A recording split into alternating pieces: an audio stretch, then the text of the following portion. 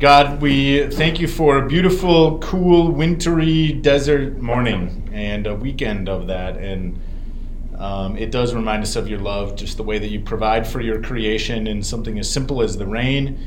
And also your mercy, because you make it rain on the just and the unjust. And also your justice, because you distinguish between the just and the unjust. And we thank you for all of these things. We thank you for Mark's gospel and what it teaches us about your son Jesus, and I pray that as we look at the text today, we would see him in the fullness of his deity, and we would be moved to worship him and love him and trust him. And I ask these things in Christ's name. Amen. Amen. So we are in Mark chapter 8, finishing up chapter 8 here. And I know we read verses 34 through the end of the chapter last week, but I'd like to do that again because I don't think we really spent enough time on verses 34 through 38. So, how about I read that for us?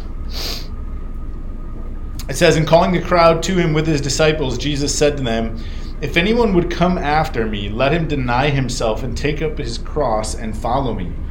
For whoever would save his life will lose it, but whoever loses his life for my sake and for the gospel's will save it. For what does it profit a man to gain the whole world and forfeit his soul? For what can a man give in return for his soul? For whoever is ashamed of me and of my words in this adulterous and sinful generation, of him will the Son of Man also be ashamed when he comes in the glory of his Father with the holy angels.'" All right, so Jesus in verses 34 and 35 is going to talk about the implications of his own suffering in the lives of those who are following him. So remember back to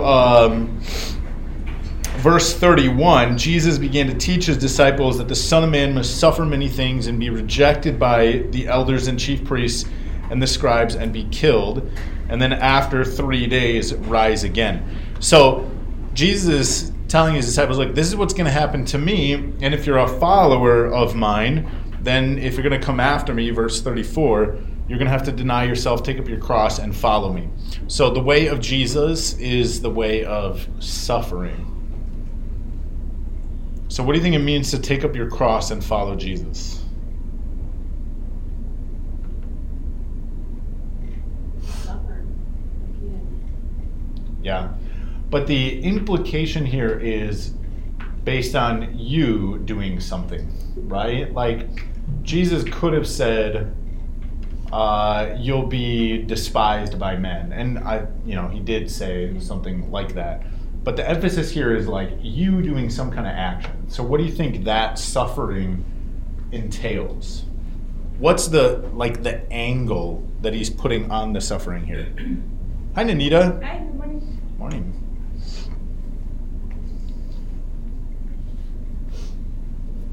Like giving things up, the things of the world. Yeah, giving things up, the things of the world. I'm going to put kind of two meanings behind this, but the suffering is self-inflicted in the sense that, at least the way that he's talking about it here, at least the way that it has to do with it's your choice to follow Jesus, and in following him you are excluding other possible choices. Okay? And Jesus is honest and says that that's like taking up the cross. And what does the cross signify? It signifies death. It signifies suffering itself. What about verse 35?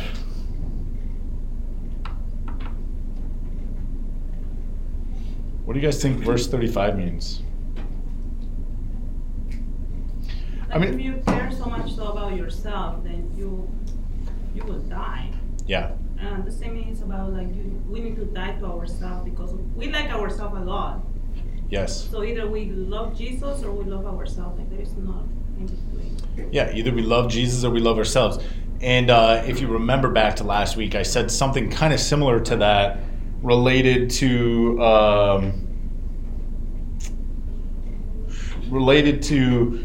like verses 32 and 33 that there's no middle ground here, right? Like either you're on the side of Jesus or you're not. Yeah. I mean, verse 35 isn't just about everybody going through life trying to like save their life. I mean, they're seeking the things that they need, food, maybe money, things that they want. Maybe they want to leave some kind of legacy, some kind of fame, some kind of notoriety. Maybe it's through a legacy to their children or, you know, their name on a building. They'll go down in history like that. I think that it is the natural bent of man to seek, well, really eternal life. Ecclesiastes says that God has put eternity in the hearts of men. But if we try and do it our way, we will forfeit everything because we're not capable of achieving this on our own. And then the second part of verse 35, but whoever loses his life for my sake and the gospel's will save it. So if you surrender this one life that you have over to Jesus, you lose it by giving it up to him, then actually you will receive in return eternal life. Man, if only more people knew and understood this. They wouldn't invest themselves in so many useless, meaningless, pointless endeavors. Think about it. The people, let's just give a more explicit example.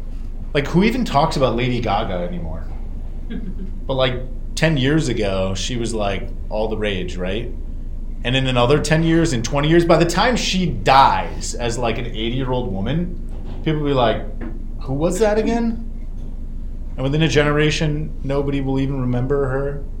She might have tons of money and she might have platinum selling records, but totally meaningless. And that's just one of a million examples, you know. History only records the names of very, very, very few individuals. And even they are dead, and what do their lives ultimately matter at this point? Or even worse, some people like their job a lot, and they want to go like, the ladder of success or whatever. But then you die and nobody cares. Yeah, totally. So many things. There's so many things that we seek to sort of preserve our life, but we can't do it, right? And Jesus invites us to lose our life in him for his sake. And in doing so, then we preserve it forever. So I think Jesus here in some ways is reordering our thoughts on life and death. The serpent lied to Adam and Eve and said that life could actually be found outside of God's will. And of course, we know how that went. It's been a disaster. It brought death and all the pain and misery and suffering that humans know. And Jesus is saying to kill the sinful self-will by bringing the heart into submission to God, that is eternal life. Right? So the serpent said self-will will lead to life, and in fact it produced death. And Jesus is now saying to kill the will of the self and submit it to God is where true life is found. And that is a lifelong process to learn that way of living. But it is certainly a good process. All right, and Jesus, I think, is also saying, right, if anyone would come after me, verse 34, then if the Messiah had to suffer to accomplish his purposes, then the followers of that Messiah will likewise have to suffer.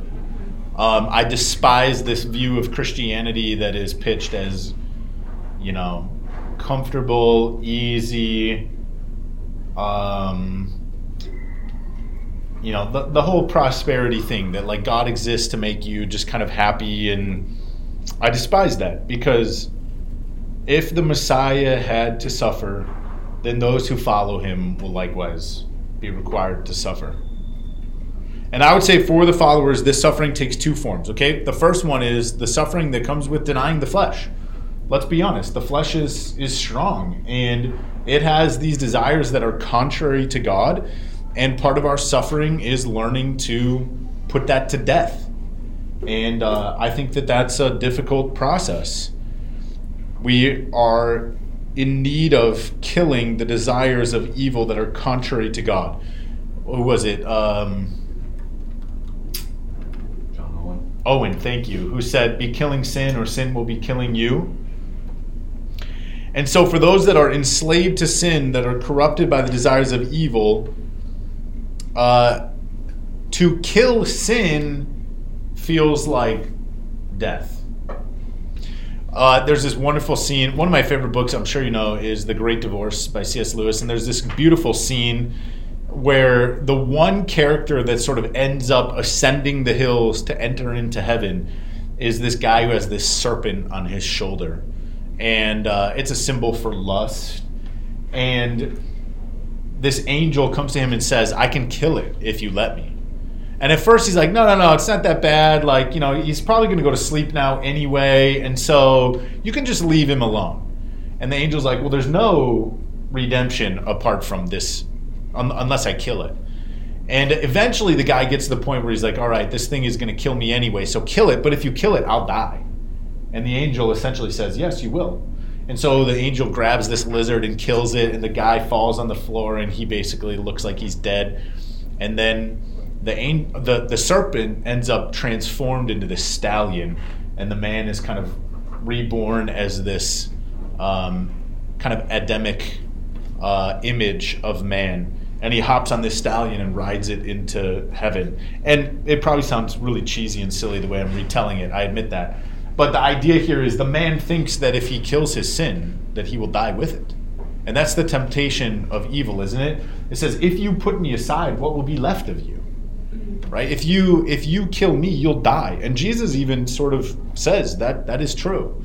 But it's not an eternal death. This is a transformative death. It's a transformational death. And out of that will come true abundant life, real life, the way that God intended it, where the will of man is under submission to the will of God. That's what we were created for. So that's the first suffering, the denying of the flesh. And I mean, the longer you do that, the better you feel about it.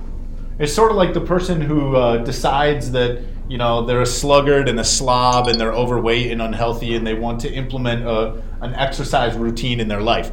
The first 6 months of that are pretty miserable. But once you get into the habit, the routine of it, you begin to sort of miss it. Your body needs it and you desire it. And it's still an act of discipline, but there's a beautiful freedom and life in it. And that's the way of following Jesus, where putting into place the habits that are obedience are challenging initially. But over time, they begin to become something that we long for, that really does feel like freedom. So the second kind of suffering is being prepared to accept the contempt of man. Jesus also says if they hate me, they'll hate you.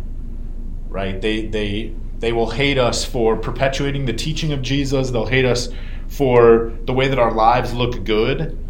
When theirs are full of evil, they'll hate us for the joy that we experience in spite of the difficult circumstances we go through. And so just as Christ suffered contempt, to follow him, to die to yourself, means that we will experience the contempt of the world. And Jesus ends this little section here by verse 38 by saying, for whoever is ashamed of me and of my words. Hang on to that phrase for a minute. But whoever is ashamed of me and of my words in this adulterous and sinful generation, of him will the Son of Man also be ashamed when he comes in the glory of his Father with the holy angels. So Jesus was not ashamed to die for you. Why would you be ashamed to live for him?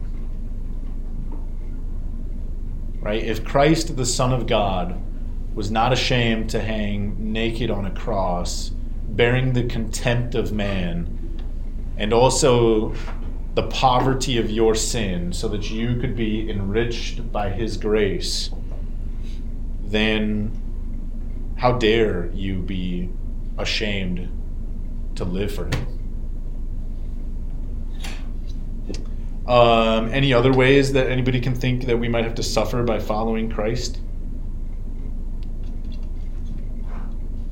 I think those two are the big two.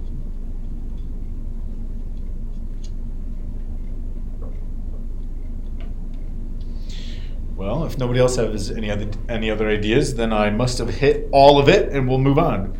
Verse 36. You do understand that the soul is the most important part of who you are, right? Anthony, I think you and I were kind of talking about this on Wednesday, weren't we? To some degree. Your soul is the most essential part of who you are. That's not to say the body is not important, but the soul is imperishable, the body is not. So your body will die, but on the moment that you die, your consciousness does not cease to exist. And so your soul is far more important, I would say, than your body. And again, I'm not trying to diminish the importance of the body. I'm only trying to elevate the importance of the soul. And our culture does this totally backwards. Our culture basically says all you are is neurons and synapses in a brain, these chemical reactions that produce a sense of consciousness, but you're just a body, you're just material, and when you die, that will be the end of you, and so all that matters is your body. And this is shifting. Like, it used to be like, so you need to take care of your body, and you need to make sure that you have a health regimen in place, and a doctor, and take these right prescriptions. And now it's shifting where these two sort of contrary but yet simultaneous paradoxical views of the self, which the one is you just need to accept your body the way that it is, right? So now we've got this movement towards like fat consciousness is this new thing. You guys heard of this? That our culture has had like a shameful, awful obsession with being skinny, and that there are no health complications to being overweight, which is obviously a statistical lie. And so you just need to embrace your body. That's one side. And at the very same time, they're saying that if your mind and your body do not line up, and we can use mind and soul, I think, interchangeably, the metaphysical part of who you are and your body don't line up, then what do? You don't change your thinking, you don't change your soul or your mind, you change your body, right? And so you cut it up into pieces to make it correspond with what you think about yourself. Man, how absolutely devastating those things are. Because what we should be doing is help people care for their souls, and that would serve their bodies much better, rather than just manipulate the body to affirm something that's broken in the soul. But we should also add that to be human means that you have both a body and a soul. So when you die,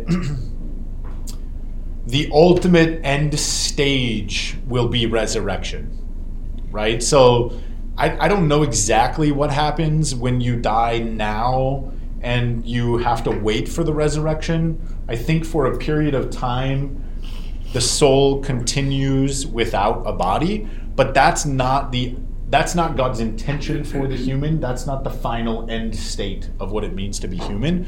The body will be raised because the soul and body go together. Like, we are not purely spiritual beings like angels. We are physical beings in addition to spiritual beings. So, but anyway, Jesus puts the emphasis here on the soul, and unfortunately we live in a world that doesn't seem to care much about the soul. It makes me think of that catchphrase, YOLO, that's so popular Yeah. right now. Because that's all about, just living for right now, doing everything you want to do, not worrying about consequences. But as Christians, we're supposed to be heavenly minded. Yeah. YOLO, you only live once, right? So live it up, because you're going to die. And some people have supported that with Ecclesiastes, right? Eat, drink, and be merry, for tomorrow we die. And then the judgment. Right, yeah, exactly. That's a good point, that there's something after that. But I think you need to finish reading Ecclesiastes before you can make sense of that idea. Because the end of Ecclesiastes says that that the purpose of man's life is to serve God, to honor Him.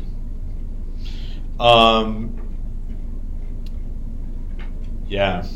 I was thinking without God, the world is a very confusing place. Because, like you said, it tells you, for example, like, you're good enough, but in reality, we're not good enough. Or like love you the way you are, but then cut all the parts and then transform you. Like, what? Like, which one is which? Yeah. Versus, I think with God is very consistent, and throughout the time He remains the same. Yeah. So, Yeah. Absolutely. It's a far more powerful statement that there is a God who loves you the way that you are, but He cares about you enough to not leave you the way that you are. right. Right? Versus the world says, love yourself the way that you are, even though you're a total mess. Yeah. What about verse 38? We've been talking about it. Whoever's ashamed of me and my words in this adulterous and sinful generation, of him will the Son of Man also be ashamed when He comes in the glory of His Father with His holy angels. Why don't verses like this get more play in Christian circles? And I would say, tragically, the reason is because the sort of pop image of Jesus can't reconcile statements like this. And notice what Jesus did. I asked you to kind of keep this in your mind. He doesn't say, whoever is ashamed of me. But what does He say? And my word. And my words. Man, we're going to get there, but look down at the Transfiguration.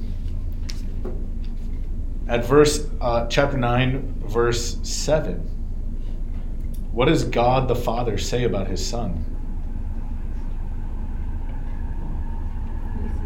This is my beloved Son. What? Listen to Him.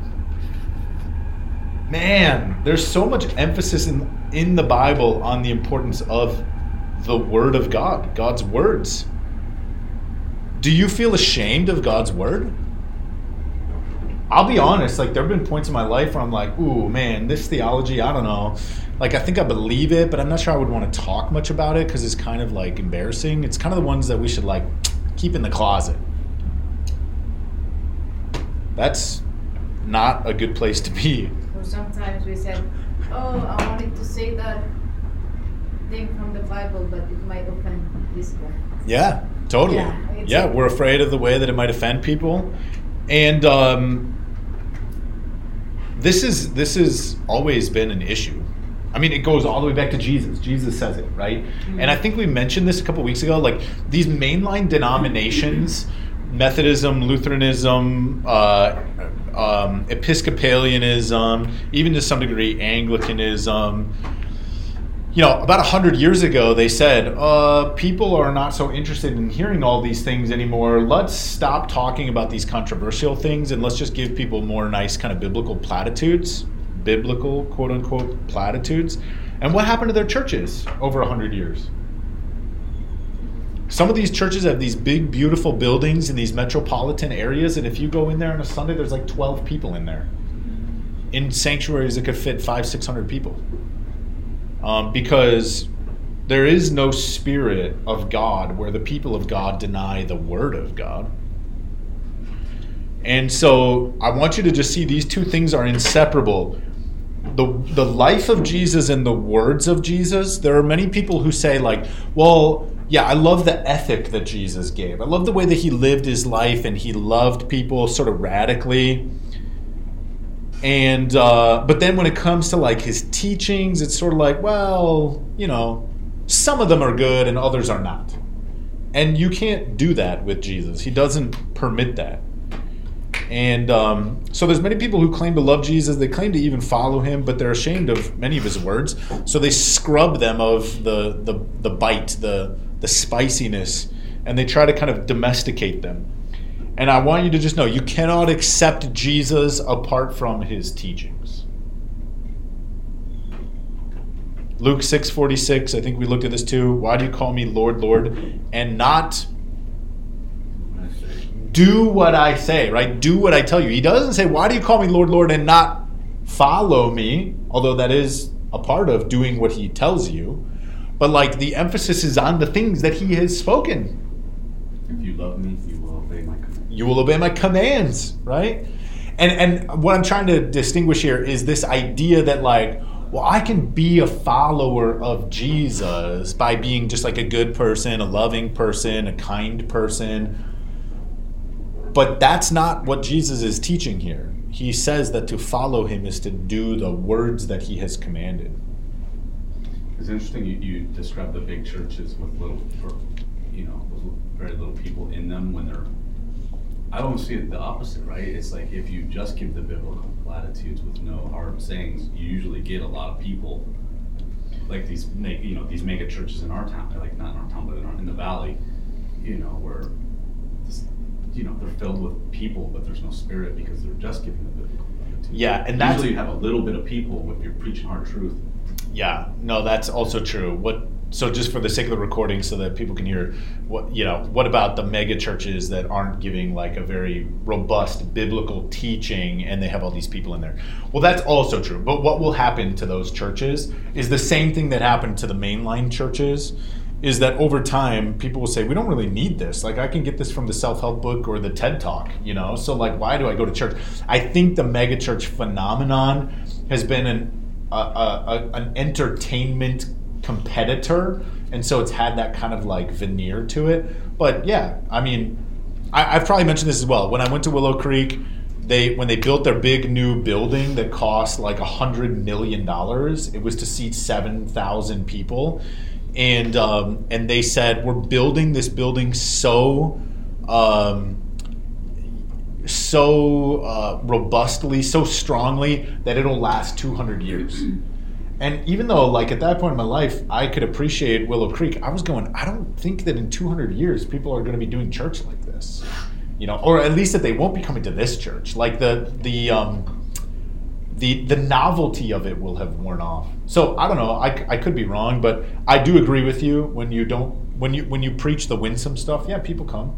At least for a while. That's like the number one checklist. I mean, if you survey Christians, I run into all the time and they say they're a Christian. I don't just take that for, I take it with a grain of salt. Well, why are you a Christian? And the first thing, it's almost inevitable. I go to church. Yeah. And as soon as we take that off of what it means to be a Christian is to go to church, because that's not a thing. You're right. Part of the church. Yeah. It's good to gather with the church. I felt, I gather with Christians. Fine, if you want to say it that way, but yeah, I go to church is not a thing. No, it's not. People want to go because they check this box and they're in. Yeah. I go to church. That's what it means to go to heaven, is going to church. Yeah. That's dangerous. It is dangerous. I was even thinking about the implications of that the other day on Friday when it comes to like a YouTube live stream. Because now we're even one step more removed. What to some degree churches are communicating is that if I miss church, I can just tune into the live stream, and then I've still accomplished the Christian obligation. I'm tempted to put you guys to the test on that. But part of the reason is that we offer it is because there are people we're not offering it for those people. Does that make sense? We're offering it for I'm on vacation, I'd like to tune in. We're offering it for I'm sick at home, we'd like to tune in. And I think that for the sake of those people who understand that participating in the life of the church is not is more important than attending a service. Right. But let me. Yeah, please. Sorry. Like my scenario where I am involved, like I go to men's place, I try to go to things, and do things, but this is just one thing that you guys were making it available to just a Sunday morning, not this. This is why I want to be here for this, but the Sunday morning thing where I can hear your sermon. Yeah. I can do that from home. Yeah. And it's very, convenient. I don't feel like I'm missing out on a whole lot. I don't have robust conversations. I had those things happen here. They happen in Bible studies. They happen. It's very tempting to not want to just do that. Yeah. Since it's an option. Yeah, I agree. There is also a good side about it because, like my husband Ron, Yeah. while he's driving, he's listening to during the Sunday sermon. Yeah. he can tune in around the country. Yeah. And there is Because we're recorded part of that, where it's like, okay, I'm trying to read. I get that. That makes sense. That Yeah. totally makes sense. He's not here.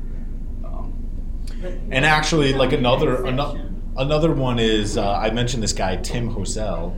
Tim Hosell lives in the mountains in California, like an hour and a half drive from the nearest church, and he's got he's got community up there. There's other believers that live up there with him, but there's not like a church. But why doesn't he listen to another sermon? Why is that? Like, in other words, we're not doing anything different than he could pick any sermon anytime and listen to it at any point. A Yeah. recorded sermon from the 60s of, No, it's true. That's anybody. true. But I mean, it's the same argument either way. Like, why not? You know, I mean, if he would do that, he might as well do this. I'm just saying, like, I go back and forth on this, but I do think that it'll be interesting to see in the long term whether the shift in COVID to the live stream, you know, tool by churches ends up hurting the church in just one more way. And I think we're already seeing some of that. I mean, I was talking with one of the guys from COC before COVID. Their attendance, right? Their church attendance was like 850. It's still not over 550. So all these people, but their live stream is up, 100%, something like that. Those who belong to him, he will not let go. Yeah. And those who are in him will have the thirst to be part of a living body. Yeah.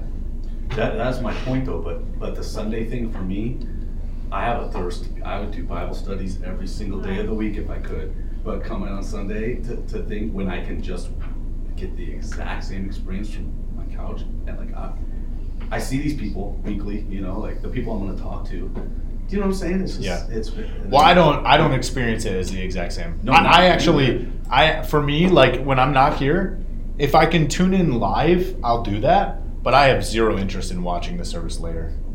And the reason is because I've missed the experience. I've missed, and like I'm already missing it because I'm not in the room with these people. I'm not interacting with them. I get it. But like I'm one more removed where I could watch it later.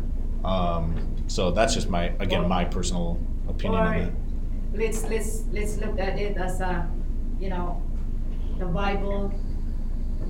It's a Bible thing that we said that to preach the word in the entire world, and the technology is just catching up right now.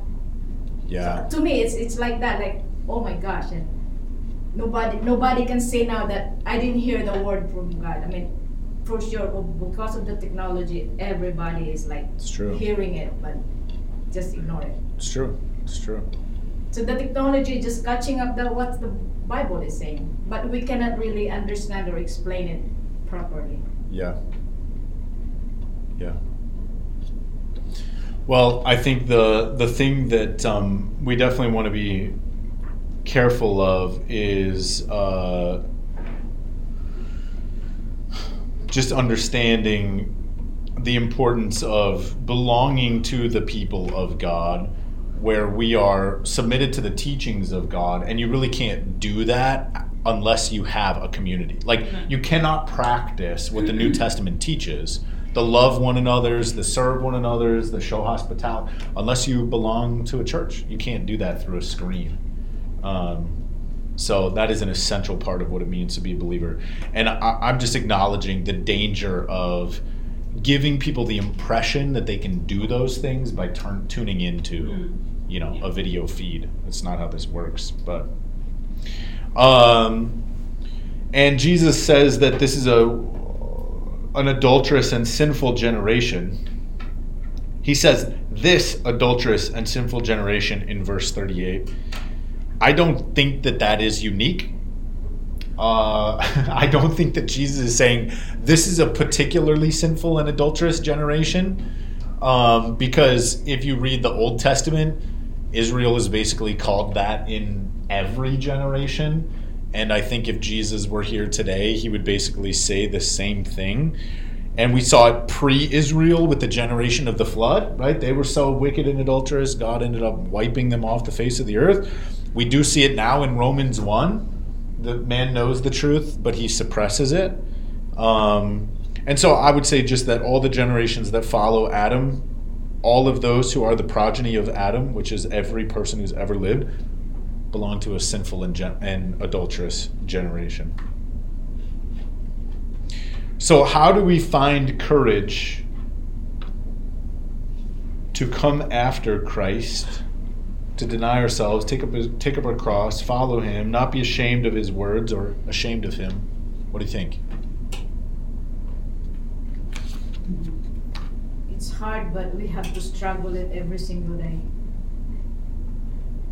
Because, we still have living in our flesh, but we have the Spirit to say, don't listen to the flesh, just stay in the Word. Yeah. But I think, I don't know, most of the Christian probably that's the struggle. That's our struggle, to be like, get rid of the flesh. Yeah, totally. And we have sort of a paradox in this, because Jesus says it's taking up your cross, but then he also says my burden is easy, and so like both of those things are true. Yeah, but it's a struggle. Because when I personally, I said, when I don't pray hard during the first thing in the morning, my day kind of like a miss up. Sure. So that's like, okay, I will stay. Yeah. Because like if you have a devotion early in the morning, your day will like follow. But if you kind of like just hurry, and then you forget the things you wanna first God, then the days will like, it's a mess. Yeah. So it's a proven, it's a proven thing, and it's a spiritual proven thing. Yeah. I don't remember the reference, but there was a song that we used to sing when I was a kid that went, "Oh Lord, in the morning I direct my praise unto you." And I'm almost confident that that's a psalm, but I can't think of it off the top of my head, and I'm sure that that's a song lyrical version of it. But the point being that, to set our mind on God as we begin the day is a powerful thing. I think my sort of main solution to this is Psalm 34:8. Taste and see that the Lord is good. Yep.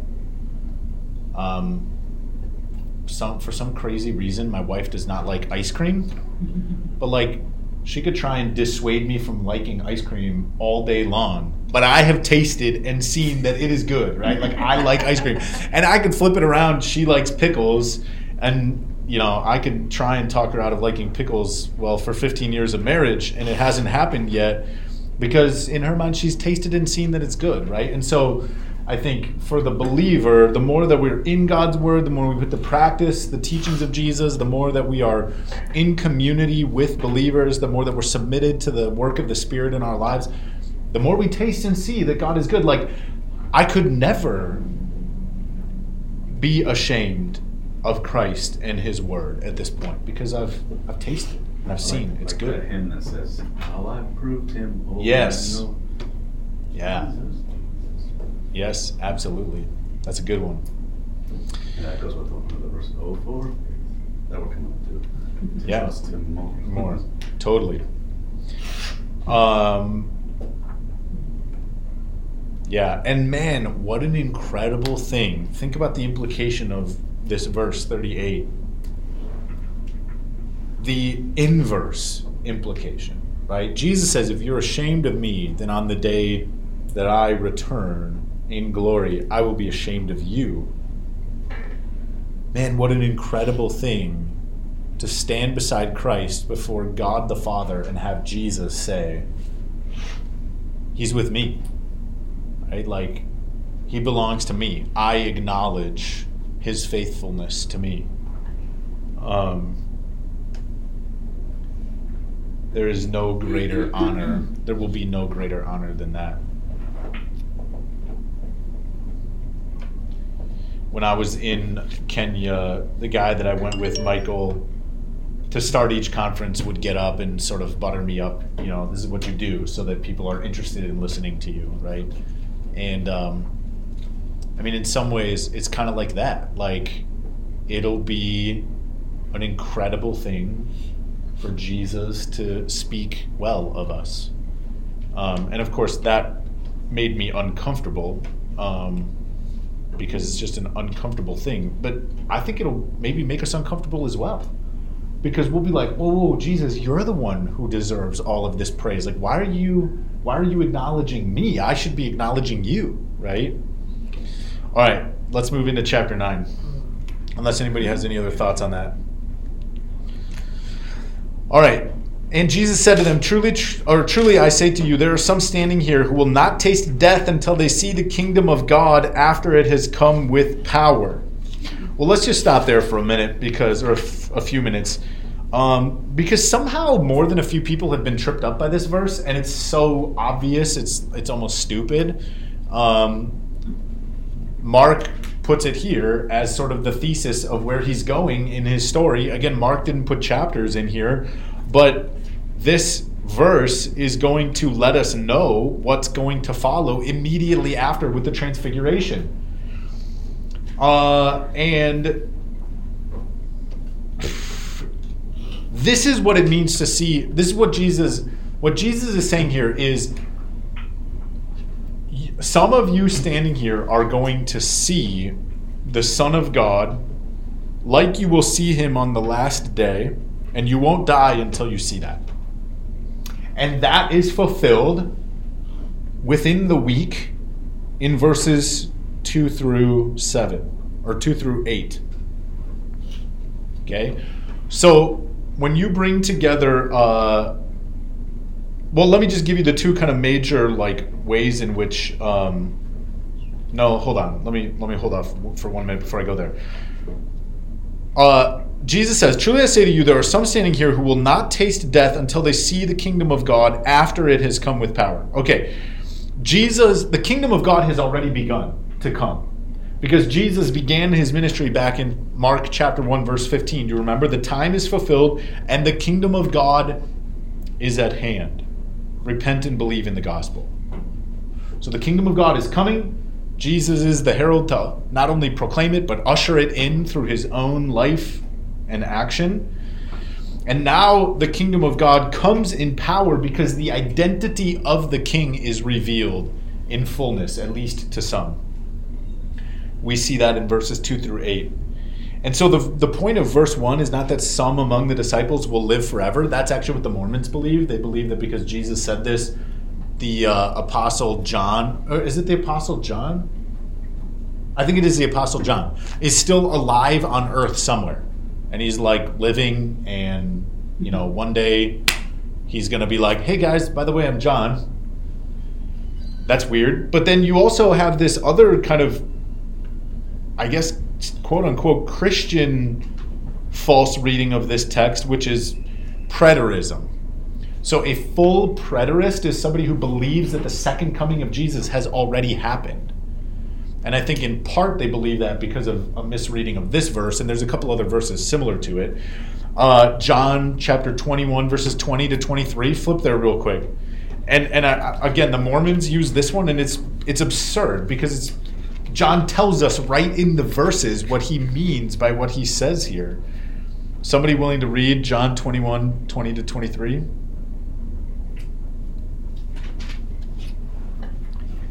Then Peter turned about and saw the disciple whom Jesus loved following, which had also leaned on his breast at supper, and had said, "Lord, which is he that betrayed thee?" When Peter therefore saw him, he said to Jesus, "Lord, what shall this man do?" Jesus said unto him, "If I will that he tarry till I come, what is it to thee? Follow thou me." Then went this word abroad among the brethren, that this disciple should not die. Yet Jesus said not to him, "He shall not die." But if I will that he tarry till I come, what is it to thee? John specifically interprets the meaning of what Jesus says to tell us that Jesus was not saying John would live forever, but simply telling Peter to mind his own business, right? So I just don't understand why this is complicated for some people. And maybe I'm making it more complicated by giving him attention. The preterists would believe that John lived until 87. Yeah, I'm not suggesting the preterists hold that view, sorry. But that they use this verse to say, see, Jesus must have come back. The fullness of the kingdom must have been realized because these men have died. And he said it would happen in their lifetime. And what I'm saying is, what all Jesus has in mind here is the transfiguration. And it's fulfilled there. And that's why Mark puts it here, and that's why it follows. I hate that the ESV puts, if you have the ESV, then does anybody else have a heading between verses 1 and 2 in their Bible? Man, sometimes you just need to ignore those. Like, I've got to the point in reading my Bible, I don't read them anymore because they're just not helpful. And they what they do is they force you to read what follows with that particular idea in mind, and I don't think it's always accurate. But I think verses 1 and 2 belong side by side. So after 6 days, Jesus, this is picking up in verse 2, after 6 days, Jesus took with him Peter and James and John and led them up a high mountain by themselves, and he was transfigured before them, and his clothes became radiant, intensely white, as no one on earth could bleach them. And there appeared to them Elijah with Moses, and they were talking with Jesus. And Peter said to Jesus, "Rabbi, it's good that we're here. Let us make 3 tents, one for you and one for Moses and one for Elijah." For he did not know what to say, for they were terrified. And a cloud overshadowed them, and a voice came out of the cloud, "This is my beloved Son, listen to him." And suddenly, looking around, they no longer saw anyone with them but Jesus only. And as they were coming down the mountain, he charged them to tell no one what they had seen until the Son of Man had risen from the dead. So they kept the matter to themselves, questioning what this rising from the dead might mean. And they asked, "Why do the scribes say that first Elijah must come?" And he said to them, "Elijah does come first to restore all things. And how is it written of the Son of Man that he should suffer many things and be treated with contempt? But I tell you that Elijah has come, and they did to him whatever they pleased, as it is written of him."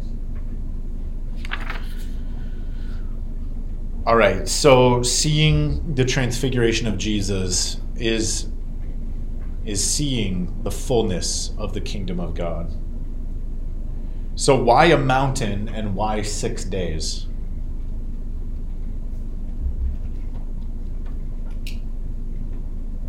Exodus 24, 15 through 18.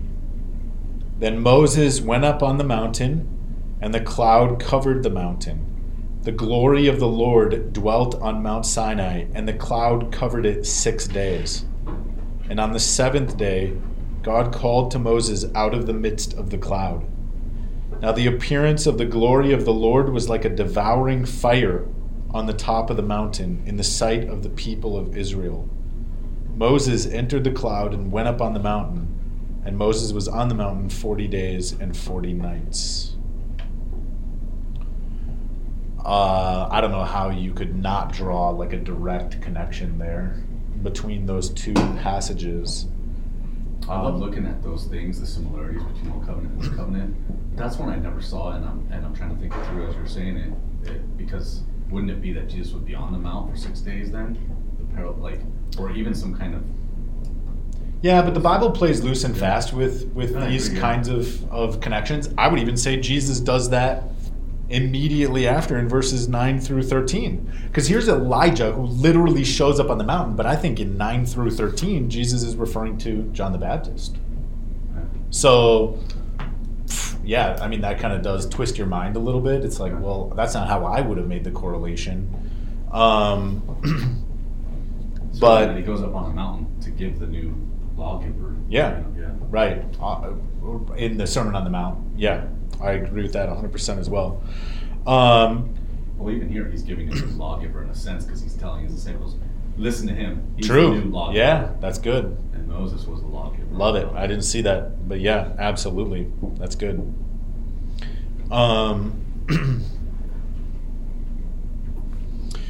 Yeah, so there's definitely some parallels there for sure. Luke says 8 days, which is why it's kind of... Yeah, and there's just a difference in ways that you count. Did it happen on the 8th day? Was it in the morning? Yeah. So the resurrection problems. Right. Or the Passover problems. Yep, totally. So here's what's kind of interesting is in Exodus you have Moses and Joshua. Actually, I didn't read these verses to you, but if you go the verses a little bit before in Exodus 24, Moses goes up and Joshua goes up with him. Right? Now you have Moses and Elijah on the mountain, and I would say it's probably Moses for the law, right? Moses is the lawgiver, and Jesus is the lawgiver. Why Elijah? Prophets. Yeah, to deal with the prophets. I think there's actually a couple of reasons, but yeah, Jesus is the fulfillment of everything the prophets were prophesying about, anticipating. But I would say also Elijah had to do with the faithful of Israel, right? That like particularly Elijah was frustrated that like, look, there's nobody left but me. And God's response to that was, no, I have faithful people. And ultimately, who is the faithful one of Israel? It's Jesus. Then you also have Malachi chapter 4, verses 4 through 5, that says, remember the law of my servant Moses, the statutes and rules that I commanded him at Horeb for all Israel. Behold, I will send you Elijah the prophet before the great and awesome day of the Lord comes. So right there in Malachi, verses 4 through 5, you have both of those guys brought together, Moses and Elijah. So I think this is a fulfillment of that. And I think you have sort of a double meaning here with Elijah, because I think in many ways, John the Baptist is interpreted as Elijah. But then literally, Elijah shows up here. So it's kind of a complex web. You have this white, right? So Jesus is transfigured. And man, that's kind of an interesting word. I should have spent some time looking at that in the Greek, but now that I'm standing up here. Isn't it the metamorphosis? Is it morphu, that one? Metamorphu? I'm guessing it is, because morphu is the Greek word for like transformed, and meta would be this prefix. So the point is nothing really changes about Jesus. He's just revealed to be God. Now, when Peter said, what is it, morphu or metamorphu? Yeah. When Peter said, you are the Son of the living God, do you think he had this in mind? I don't think he had a clue. No. Certainly not this. Okay?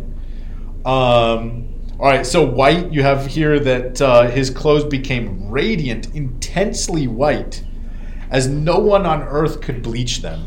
I was amazed in Africa how white their clothes were. Like when they wore white, it was like whiter than white clothes. Like my wife is good at laundry and she can bleach my shirts, but they weren't that white. And you just think about like the process they must go through to get that done. But Mark is very explicit here. This is not like laundry white. You know, this is like a whole nother level of white. And I think this is a subtle indication when he says, like, no one on earth has, you know, bleached their clothes white. He's giving, this is language to help us understand. This is clearly divine. This is not a human work. Jesus didn't, like, run behind a curtain and throw some white clothes on and come out and be like, hey, guys. More importantly, though, this is the fulfillment of Daniel 7:9. Somebody willing to read that for us? You got it? As I kept watching, thrones were set in place, and the Ancient of Days took his seat. His clothing was white like snow, and the hair of his head was the whitest wool. His throne was flaming fire. Its wheels were blazing fire. So the Ancient of Days is clothed in these white clothes. And then Revelation chapter 1 describes Jesus. It doesn't describe his clothes as being white, but the hairs of his head are white, like wool, like snow. So you have this kind of like three-part picture of the Ancient of Days and Christ and the whiteness. And then obviously Revelation also gives us this view of the people of God arrayed in fine white linen. I believe that's chapter 19. Maybe we should stop there. Are you going to bring out the 2 Peter verse? Just to back up what you said about verse 1, until they see the kingdom of God come in power, and then that means the transfiguration. Because people have a hard time saying, did the kingdom of God come, at that time? Because there's a lot of views. It's like it came at Pentecost, it came at his resurrection, it came at so and so. But 2 Peter says that he's the one that was there, and he says the same language. I mean, he references this event. I'll just read it quickly. It says, for we did not follow cleverly contrived myths when we made known to you the power and coming of our Lord Jesus Christ. Instead, we were eyewitnesses of his majesty. For when he received honor and glory from God the Father, a voice came to him from the majestic glory, this is my beloved Son, in whom I take delight. That could be his baptism, right? Or it could be this scene. Yeah. And we're gonna. Well, it says the next we heard this voice when it came from heaven while we were with him on the holy mountain. Yeah. So that's. So he's referencing that. So yeah. The kingdom of God came. People just have this idea though, like kingdom of God comes in millennial kingdom, or, right? And the kingdom of God started in Jesus' day. Yeah.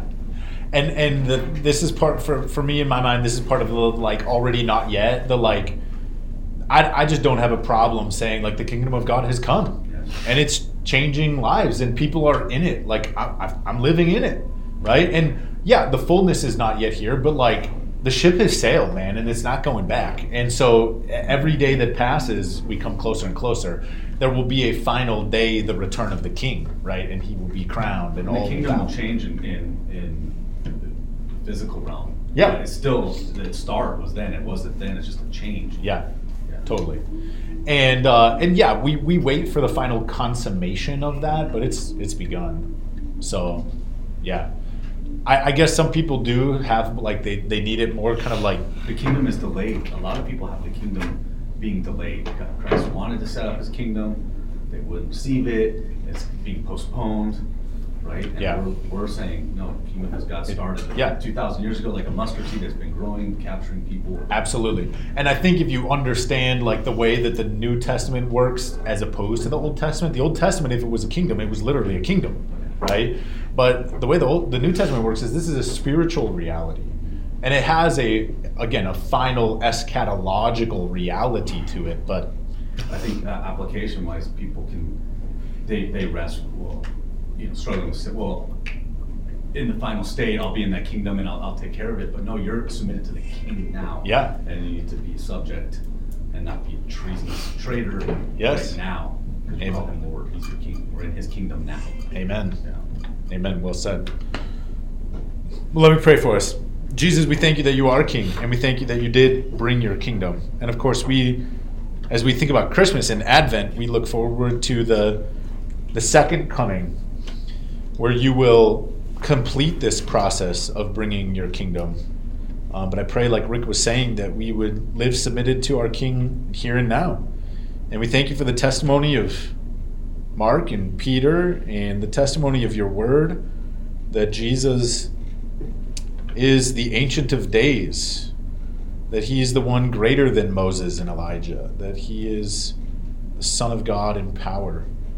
And man, Lord, we do pray for your kingdom to come even more. We pray for your will to be done. And we pray that in our lives and in our church, in our community here in Maricopa.